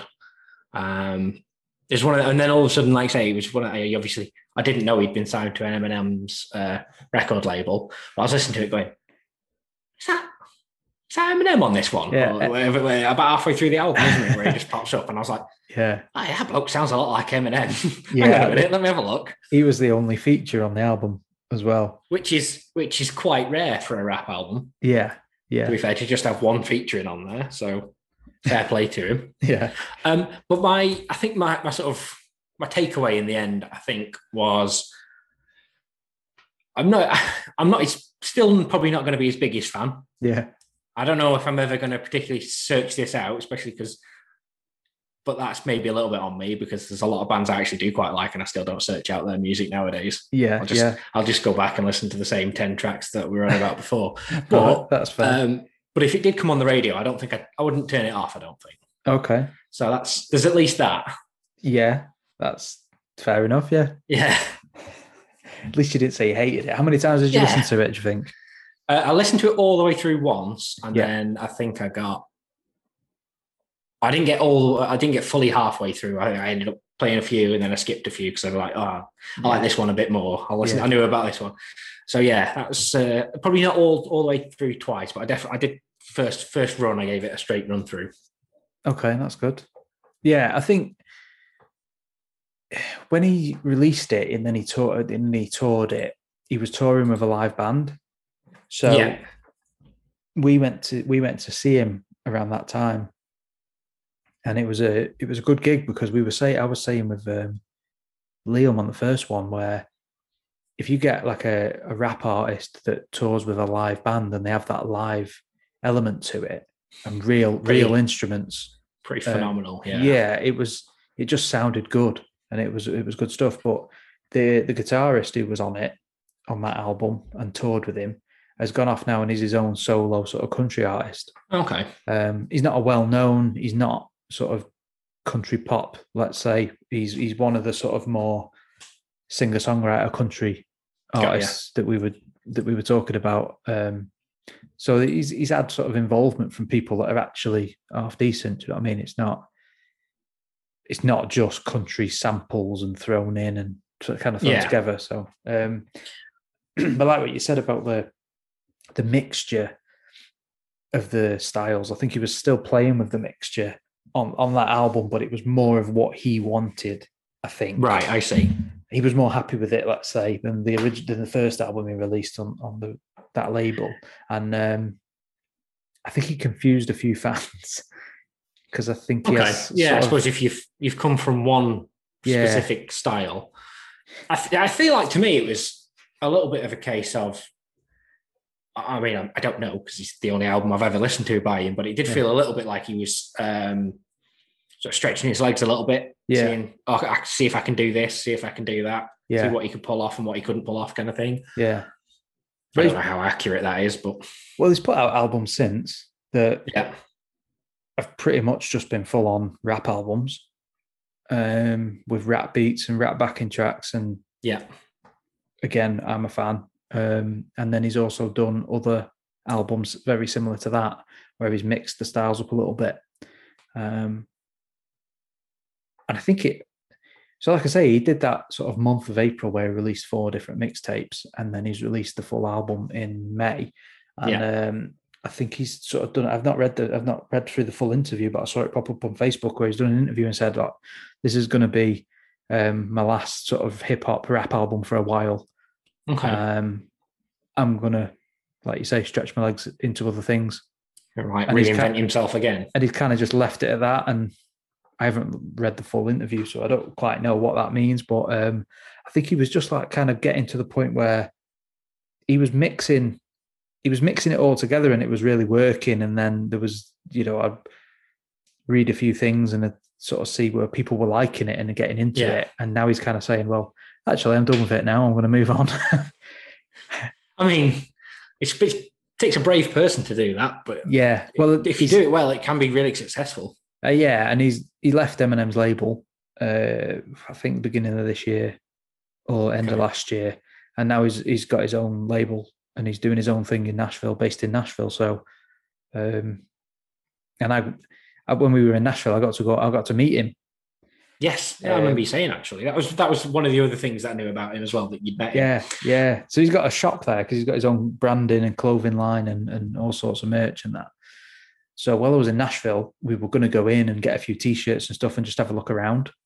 And the day before we got to Nashville, I saw it pop up on Instagram. He did a Instagram live, and he was saying, "Oh, we're gonna do a cookout, and I'm gonna be there, and I'm gonna do an album signing." And I was like, "Oh shit, we're going tomorrow." We've got to go, yeah. And my wife was like, "Yeah, all right then." And we did. We went there, and it was a red hot day. It was dead nice. Had a wander around the shop, bought a few T-shirts, bought a couple of albums, and because they made it into an event. Yeah, they just had one of them, the big American coolers that they just fill with ice, like a big Yetis or something.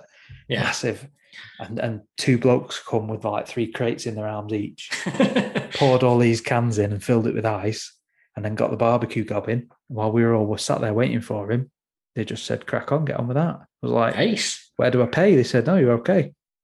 That's so I said to my wife, I said, "We're staying here." I mean, on like all these American TV shows and that, they talk about the Southern hospitality, and that's pretty much definitely, yeah. That's it's funny as well because from listening to it, and and I'll probably get onto this a little bit more with my album, but he definitely sounds like one of them that you can listen to his CDs and everything, or CDs, there we go, because I'm old. Listen to his albums and that, and it's not quite the same as when you go and see him. Like, going to see him feels like it'd be another level, just entirely. Yeah, I think he went through. I mean, I've only seen him once, but I think he went through a stage of that, what you're talking about with Frank Carter. Yeah. Some sort of wild shows and really getting involved with the crowd and diving in and encouraging mosh pits and all that best kind of good. Best kind. That kind of good. Well, funnily enough, when me and my wife went to see him in Manchester, it wasn't a big venue. It was the Academy 2. Okay, yeah. And funnily enough, again, the other band that I was thinking about sending to you was Blackberry Smoke. Okay. I know even less about them. So, but they were playing at the Academy 1 while on the same night. It was around that same time. I mean, I don't listen to them as much as I do still Yellow Wolf, but them two albums I was massive at that time. I don't know why, but I listened to them pretty much daily, all day. But yeah, we went to that gig, and it was a small venue, and I thought, we'll get a drink. And there was people just milling about, and when there's gaps in a crowd, and you just think, let's get a bit closer, we'll move away forward. So we just carried on going, and we had a really good spot, and we were right near the stage, and I thought, this is going to be a proper gig, and I've not been for a while. It's going to be good, this. And as soon as the tiny little glimpse of them coming on, fucking went crazy. Mosh pit. I wouldn't have minded because I was there for it. I'd geared myself up for it. But my wife was with me, and she was like, this is fucking ridiculous. There's people diving everywhere, and somebody pushed it. Someone like backed into her, and I had to sort of move him away, and then sort of turned around and give me a dirty look, and I was just like, you're standing all over her. And he was like, oh no, sorry. And then we said, we'll move back a little bit, a couple of rows back. So we went and stood a bit further back, but it was still an ace gig. I mean, you could have stood right back at the bar, and you would have still been close enough to the stage. I mean, it was a good gig. So that's the other thing, isn't it? Like you say about Academy 2 is another one of like them great smaller venues, because like you say, even if you are stood towards the back, you're still close enough that you're practically in it still. Yeah. Okay, so that was Yellow Wolf's Love Story album, your little critique.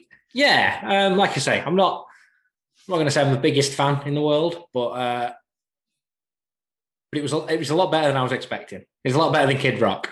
I was expecting you to kind of give that, and I'm quite pleased with it. Okay. I think for a first, like I say, I struggled to find. So, and I mean, next time, because we might do a part 2. Yeah.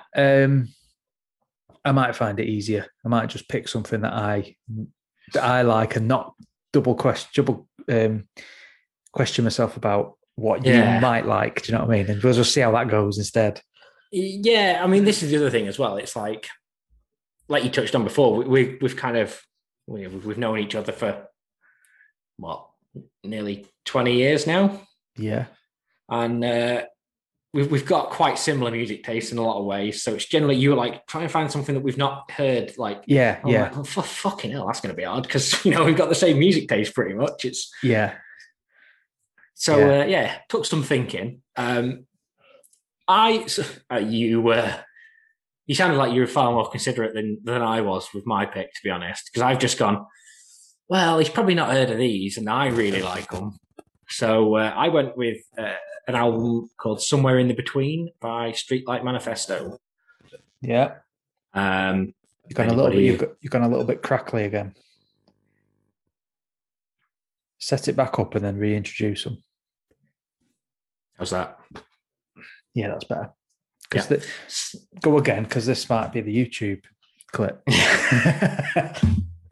So yeah, you sound like you're a little bit more sympathetic, a little bit more thoughtful of your pick than I was. Yeah, because I just went with a band that I know I like. They're not that big, so you've probably not heard them. Yeah, and I went with Streetlight Manifesto, and the album is Somewhere in the Between.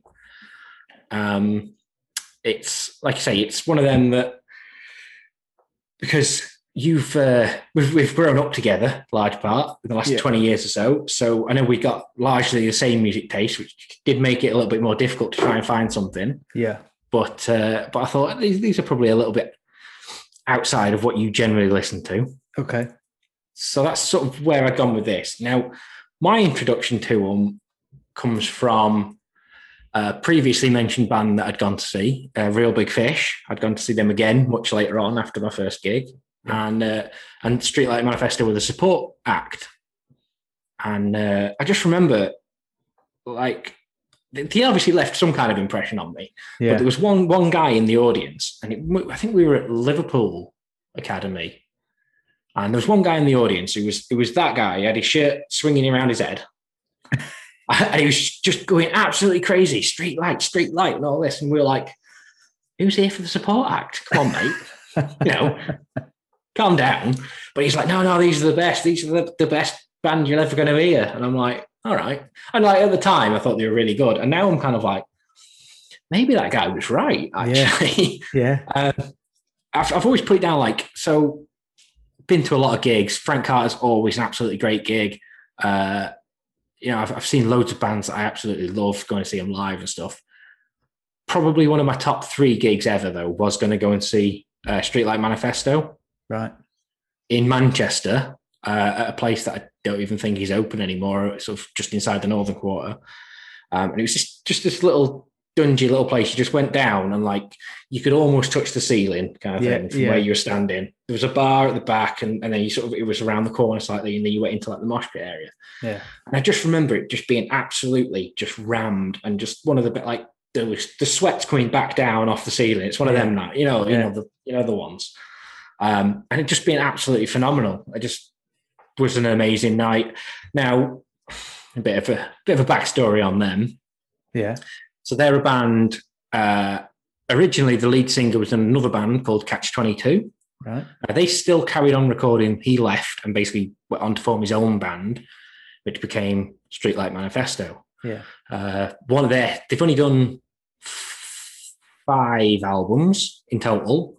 The second album was a cover, an entire like recover of the Catch 22 album, right, that he'd done with them. Okay. The third album, which is the one I got you to listen to. Yeah. The fourth album was covers of like other sort of smaller indie songs and stuff like that. Right. Not any that you generally know really as well, unless you were kind of really into it. And then the fifth album took forever to come out because they were in a large like legal dispute basically with their record company, right? Victory Records, and apparently Victory Records this wasn't the only band that they did that shit to. Oh, right, okay, yeah. So it took forever, and the lead singer also does like acoustic stuff on his own kind of thing, and so it was going to be like a dual release of the album and the lead singer doing an acoustic version of the album. The same album at the same time, but the acoustic one never officially came out because the record company kind of blocked it. Right. There's all sorts of issues with it, and eventually the record company sued them. So this was like the last album came out probably like 7 years ago now, right. And that would have been around that time of going to see them. And since then, they've done odd shows in the US and maybe Canada, but they've never come over here since. And it's just been one of them things. It's like one day they're gonna cross the Atlantic, and even if I have to go, like, I wonder how far I'd go. I really do wonder how far I'd go to go and see him again. Okay. Because like I say, it's just been one of those things. Now I've probably seen him about 3 or 4 times, including that one where I didn't really know who they were. And so have they become a little bit like your cult hero of a band like Yelawolf has for me? I guess so, yeah.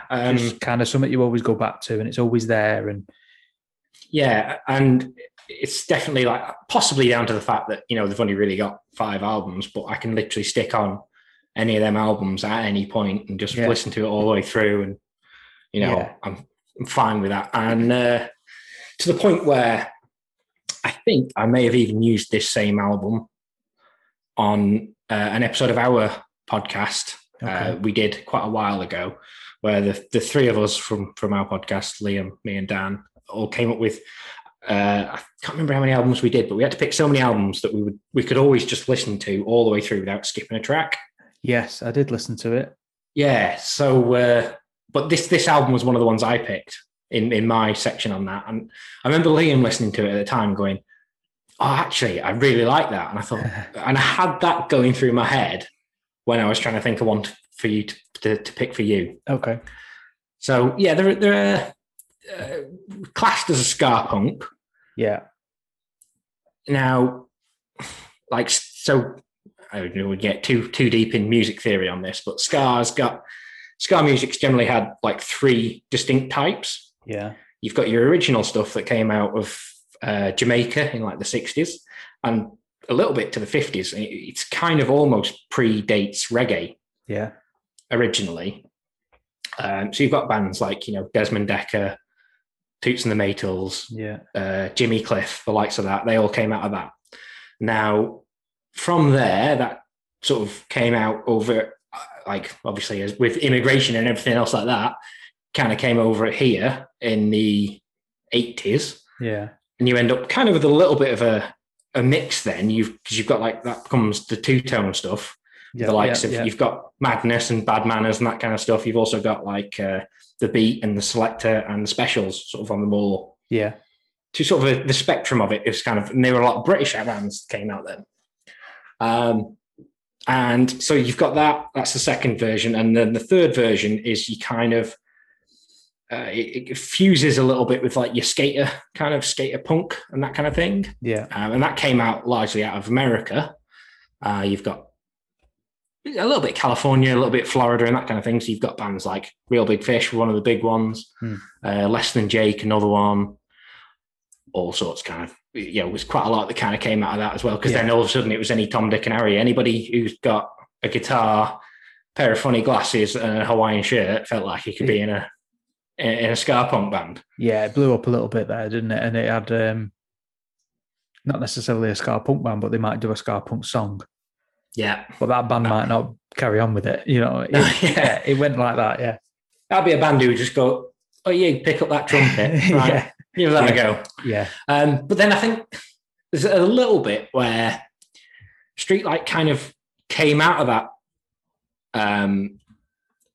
that third wave, as such people called it.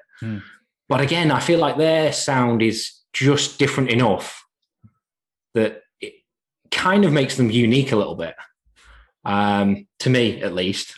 There is a track, I don't think it was on this album I got you to listen to. I think it was on their first album. Let me have a look. No, it's on the second album, which was the recut version. The microphone just went then. The recut version, yeah. On the recut version of the original Catch-22 album. Yeah. And it's called Riding the Fourth Wave, the track is. Oh, right, okay. So that was their sort of knowing joke a little bit that they're trying to be the next version of put ska / punk music. So yeah, that's my introduction and sort of a brief overview of them. Okay. What did you think? This is where I'm a little bit nervous now. Yeah, a little bit nervous now. You do think that way, don't you? Think, it's just going to be like, oh shit, yeah. Absolutely awful. No, do you know what? I like you. I played it all the way through, start to finish, first time round. Just the opening 30 seconds, not even that. I thought, this is very Aaron. You couldn't have picked a more you album for me to listen to be honest, I don't think. That opening track, I haven't even written the name of it down, but that opening track, I think, was a good overview of the album. Yeah. I listened to it all the way through, and I thought, I liked it, and I could listen to them. I could probably pick out a few of their songs and add it into my playlist. But as I was listening through the album, I thought, this could all be a little bit samey in parts. The first time round. That's fair. I mean, I think it's probably their least varied, I think, album. Right. Okay. The first album has definitely got a few more. I mean, they don't get that out there, to be fair. It's not, complete Clash style, but it messes with tempo and stuff like that. Whereas I think generally that album that I've got you to listen to there is pretty consistent throughout. No, I think as I listened to it more, I was picking out the different songs that were kind of touching something within me that I thought, I like that one. Yeah. But then with you saying that the lead singer did a bit of his own stuff, and did you say he was did some acoustic stuff? Yeah. So in the songs I've picked out, it's some of that comes through that I'm listening to that I can hear a little bit different. Okay. And they were more, they stood out a little bit. So I've got, what did I get down here? I've got 1 Foot on the Gas, 1 Foot in the Grave. Yeah. I like that one. That's the one with the intro. It's a little bit slower, isn't it? Yeah. Yeah. And then it jumps in and go. I can see where this band in a small venue would be an amazing gig. Because if you've had a few beers and you're up for a good night and you like this music, it's just going off in the mosh pit. I could see how it would be a good gig.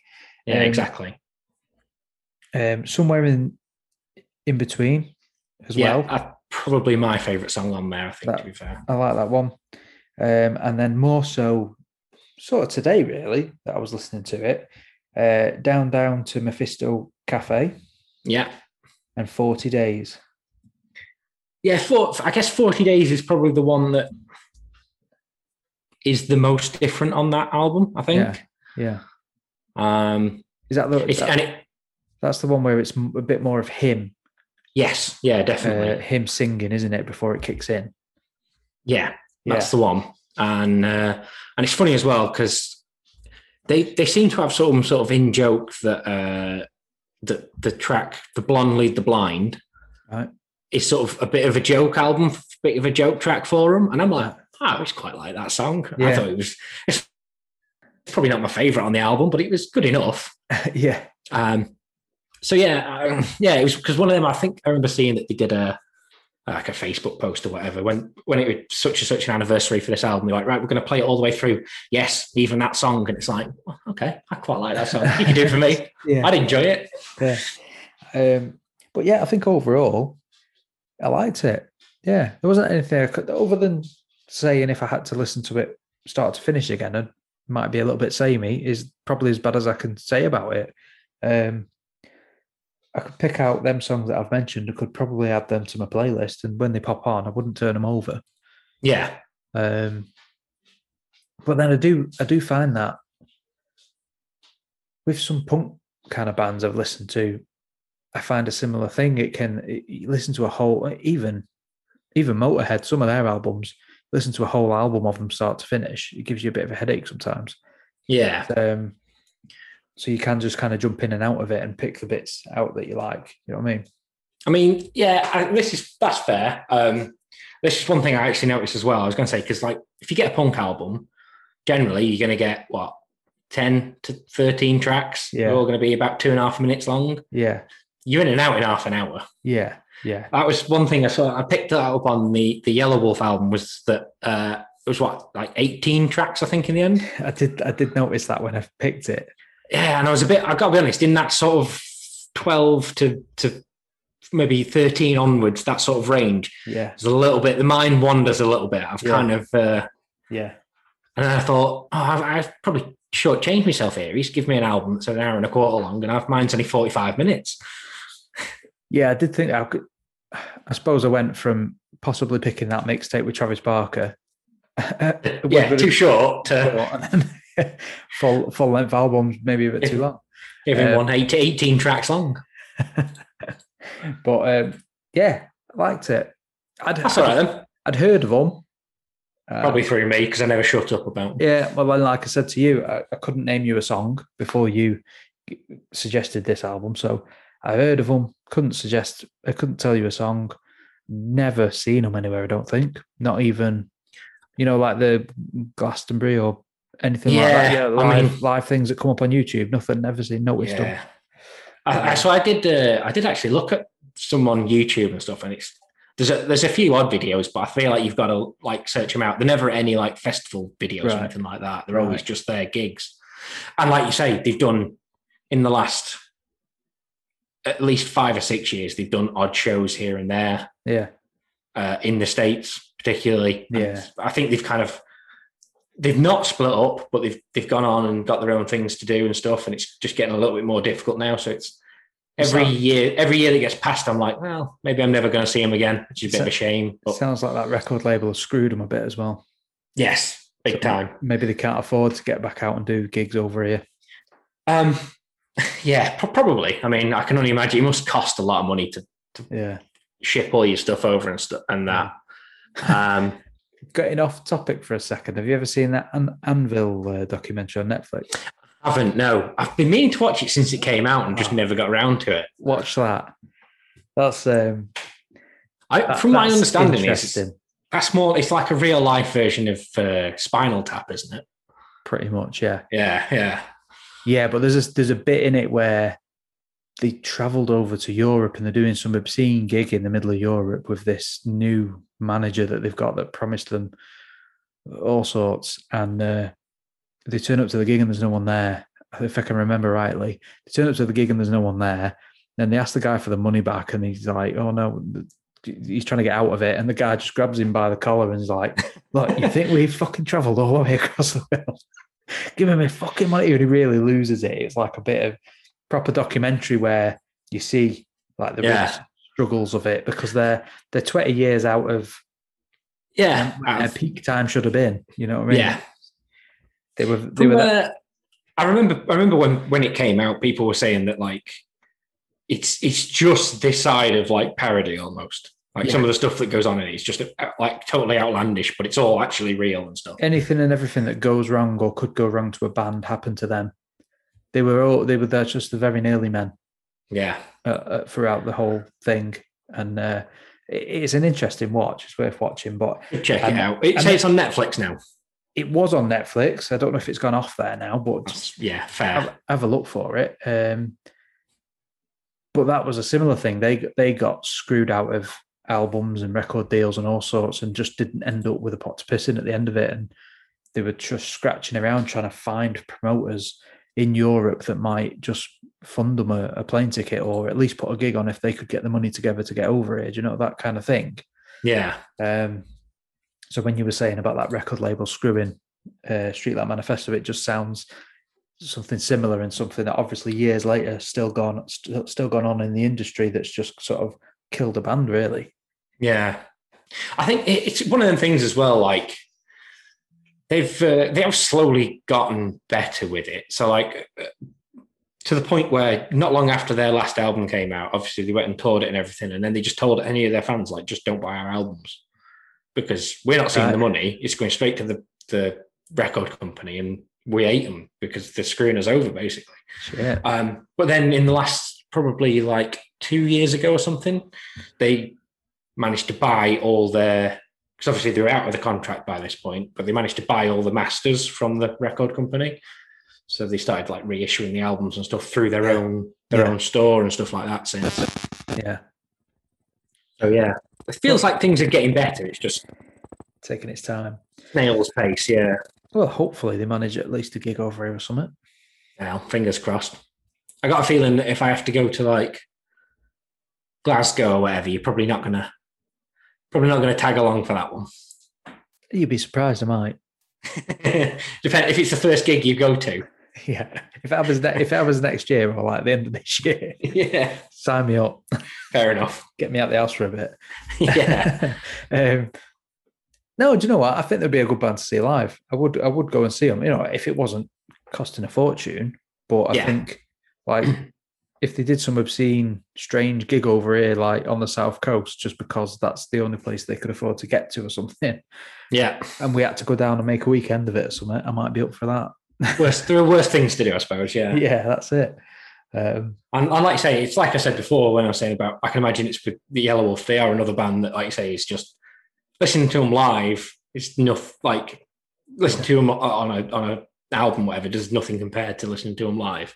Yeah, they've got that live band quality. That definitely, sort of, yeah. I think a lot of my favourite album bands do that. To be fair, yeah, I'm probably a bit similar. Yeah, but again, is that because I've gone to see them? I don't know. Yeah, try and figure that one out. I don't know. Are they my favourite bands because I've gone to see them, or yeah, or have I gone to see them because they're my favourite bands? That's it. Them ones you've seen live always rise to the top, don't they? A little bit. Generally, I will say I've seen some bands that have been not that great live. Yeah. Which is sometimes. So this is. I know we're sort of getting towards the end now, kind of thing. But this is going to be my one. And I think Liam brought it up. I'm not sure if Warren did as well, but it said he really liked to go and see Muse. Right. Yeah. And everybody you speak to says, "Oh, they really like going to see Muse." Yeah. Now, I only saw them at a festival. Yeah. And it was raining, so I'll caveat it with that. Okay. I really didn't like it. No, I quite like Muse. I quite like listening to Muse. I quite like, and it probably leans into the fact that, again, I'm a fan of punk and ska music, and their songs are like three minutes long, if that. Yeah. But when you've got a good 4-minute Muse song and it takes them 20 minutes to play it live, I'm like, okay, lads. Yeah. Let's wrap it up. Come on. Do the next one now. But that's me. Okay. Yeah. Yeah. Fair enough. I've not seen Muse live. I don't think I've ever been close to seeing them live, but yeah, actually, it was just, I think they were headlining a festival one year, and it was, everybody says how great they were. I thought it's one of them bands. If you saw it on a lineup of a festival, you'd probably say, "Oh, yeah, we'll probably should see them." Yeah. But like you say, stretching out a song to 20 minutes because they want to fit in a few solos and stuff just for the sake of it. Yeah. Get a bit bored of that after I'm not a big fan. Yeah, that's it. But each is to their own, I suppose. Interested though, yeah. Okay. Well, I've enjoyed it. Yeah, it's been a good chat. Interesting spin on it by having some sort of research behind the scenes that was easy and fun to do, because sometimes I try and do a little bit too much research, I think, and make it too complicated for myself. But yeah, I know what you mean. All we had to do here was listen to a bit of music, which is always nice. Yeah, and it is good to listen to something different as well. Yeah, I do very much get stuck in I'm going to listen to the same playlist I've got on Spotify, and just keep listening to them same ones over and over again. So we could possibly do a part 2 at some point. Yeah, I'll have to have a think about this. We'll have a think, because it might be too close, but yeah, let's have a think on that one and see what happens. But we could maybe fit in a part 2, and we could look at. I did mention, didn't I, about doing a British one, but it might be tricky. I feel like British ones are definitely more tricky, because I feel like that's where more of our tastes overlap as well. Yeah. But there probably is some that you are more of a fan of than I am. I might know who they are and have listened to something, but I might not have listened to their first album, for example. Yeah, that's a good point. I might just like the newer stuff. So we could work something out. We'll have a think about it. Yeah, we've got time. Yeah, we'll let this one simmer for a little bit, and then we'll think about part 2. Yeah, definitely. I know Liam did it, but do you want to plug and tell us about your podcast and what you've got coming up? And I know you were involved in another podcast as well a little bit. Yeah, so like I say, Liam has previously been on the podcast. Him and I and another friend of ours, we do the Let's Talk About Nothing podcast. Yeah. We're going to have to get you on it, to be fair, at some point. Yeah, we did talk about it at the very start when I started this, didn't we? Yeah. Because getting to that thing where getting us all together is getting difficult. So adding in another schedule might prove tricky, but we'll figure something out. We'll definitely have to get you on at some point. Yeah, we'll arrange something. It'd be nice if we could arrange something where we could all be together in one room. But I mean, hopefully now at some point soon, figure something out. Whether that makes it more tricky to actually record a podcast that way, I'm not sure. We should be all right because that's how we started out doing it, to be fair. Okay. Just pre-lock. I mean, most of our episodes have been since lockdown.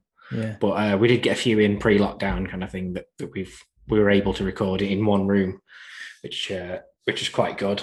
Yes. So if anybody is interested, that's our podcast. We are on Twitter as well, which is at LTAN Pod. And then, like I say, you mentioned as well, I have guested on another podcast, which is the Railwaymen podcast. It's a Crew Alex podcast because I'm a Crew Alex fan. Yeah.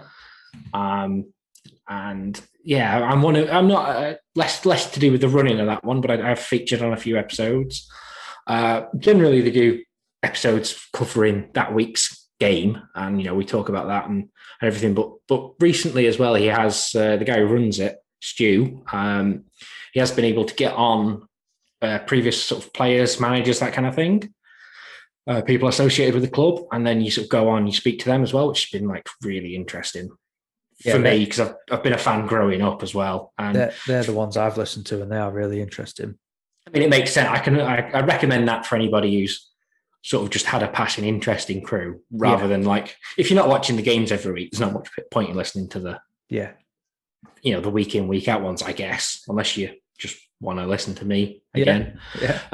Which fair enough. But then, like you say, the ones with the ex-players on, some of them are even you go on to things that they've done outside of Crew as well. I know that they had a guy called Justin Cochran on, who had been a Crew Alex player sort of 10, 15 years ago, and is now involved in the England setup. And I'm not sure, but at one point he was favourite to be the next England under-21s manager. Oh, right, okay. So, it sort of branches off in that way. So it's just anybody who's sort of got a passing interest in football almost could probably get something out of it. Yeah.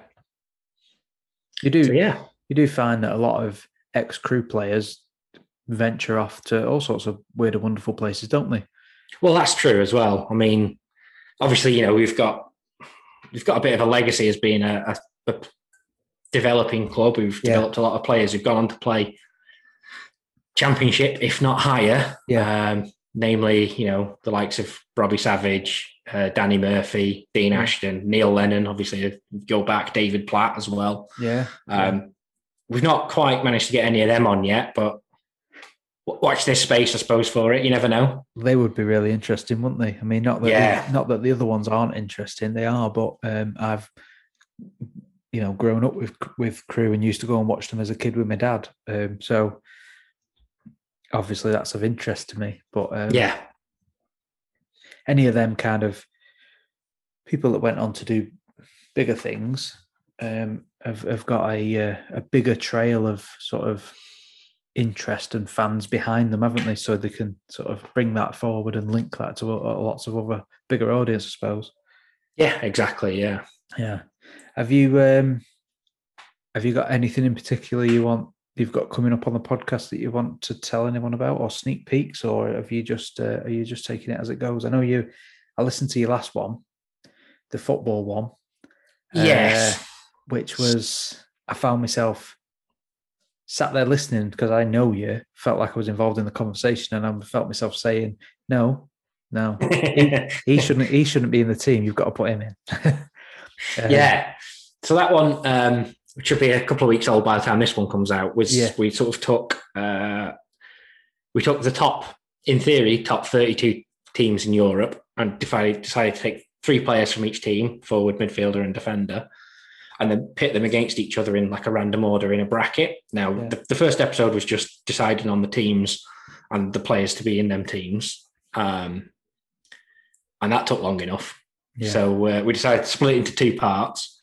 The second part, which possibly also might be out by the time this podcast comes out, but that's an interesting one. I'll leave it at that. Okay. Yeah. That's good then. I was thinking, I did make a few notes and I deleted them because I thought there's no point sending them to you because you've already finished and put that podcast out. There's no way you're going to change it. It'd be good to hear people's feedback nonetheless. But I thought you had to fit Zlatan in. And you could have put Ronaldinho in. Yeah. You could have put him in PSG because you could. I did look at some stats and I thought Verratti's a good choice at PSG. And although he's been there a lot longer and he's had a lot more appearances, I think he's scored 12 less goals than Ronaldinho did in only 55 appearances. So he could have gone in, and then I'm just hijacking your podcast now. It's funny because I never really think of Ronaldinho as being a PSG player, but I suppose you always think of Barcelona first. Barcelona, yeah. Maybe Milan as well. Yeah. I mean, that's where he ended up, wasn't it? But then I suppose if you did put him in, he might rack up some more points in that next round. So maybe it's best he's not in. Yeah. You're following the Liam line of thinking there, aren't you? Maybe. Yeah. I've never really revealed on this podcast who I actually support. So we'll keep it unbiased. Yeah, that's fair. Yeah. Keep the fans on your side. That's it. Yeah. Don't do it, Liam. That's my advice. Yeah, I don't shout too loudly one way or the other for this podcast in particular. So I hope I haven't put off any people by announcing that I'm a Crewe fan anyway.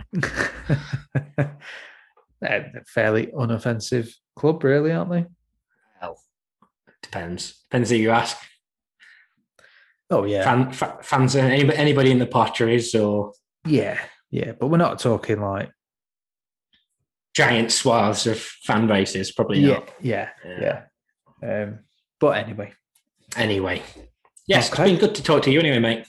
Yeah, it's been interesting, that one. I think we've had a little bit of fun with it and changed it up a little bit, and yeah, it was interesting. Yeah, definitely. A bit of see the other side of kind of your music interest that although we've got lots of similarities and we've lots in common, it's nice to try something different. Yeah. And if when we're all allowed to meet up again and you're going to come round and we'll be mixing and having a barbecue or whatever, and my playlist is on, you never know. You might. That Manifesto might pop up. Yeah. I'll be impressed to. Yeah. The Yellow Wolf definitely paraphrase. I was going to say, I'll be like, I know this one now. Yeah, I remember this. Right, mate. It's been good to talk to you. Yeah, you too. All right, then. Cheers. I'll speak to you in a bit. Yeah, speak to you soon. See you later.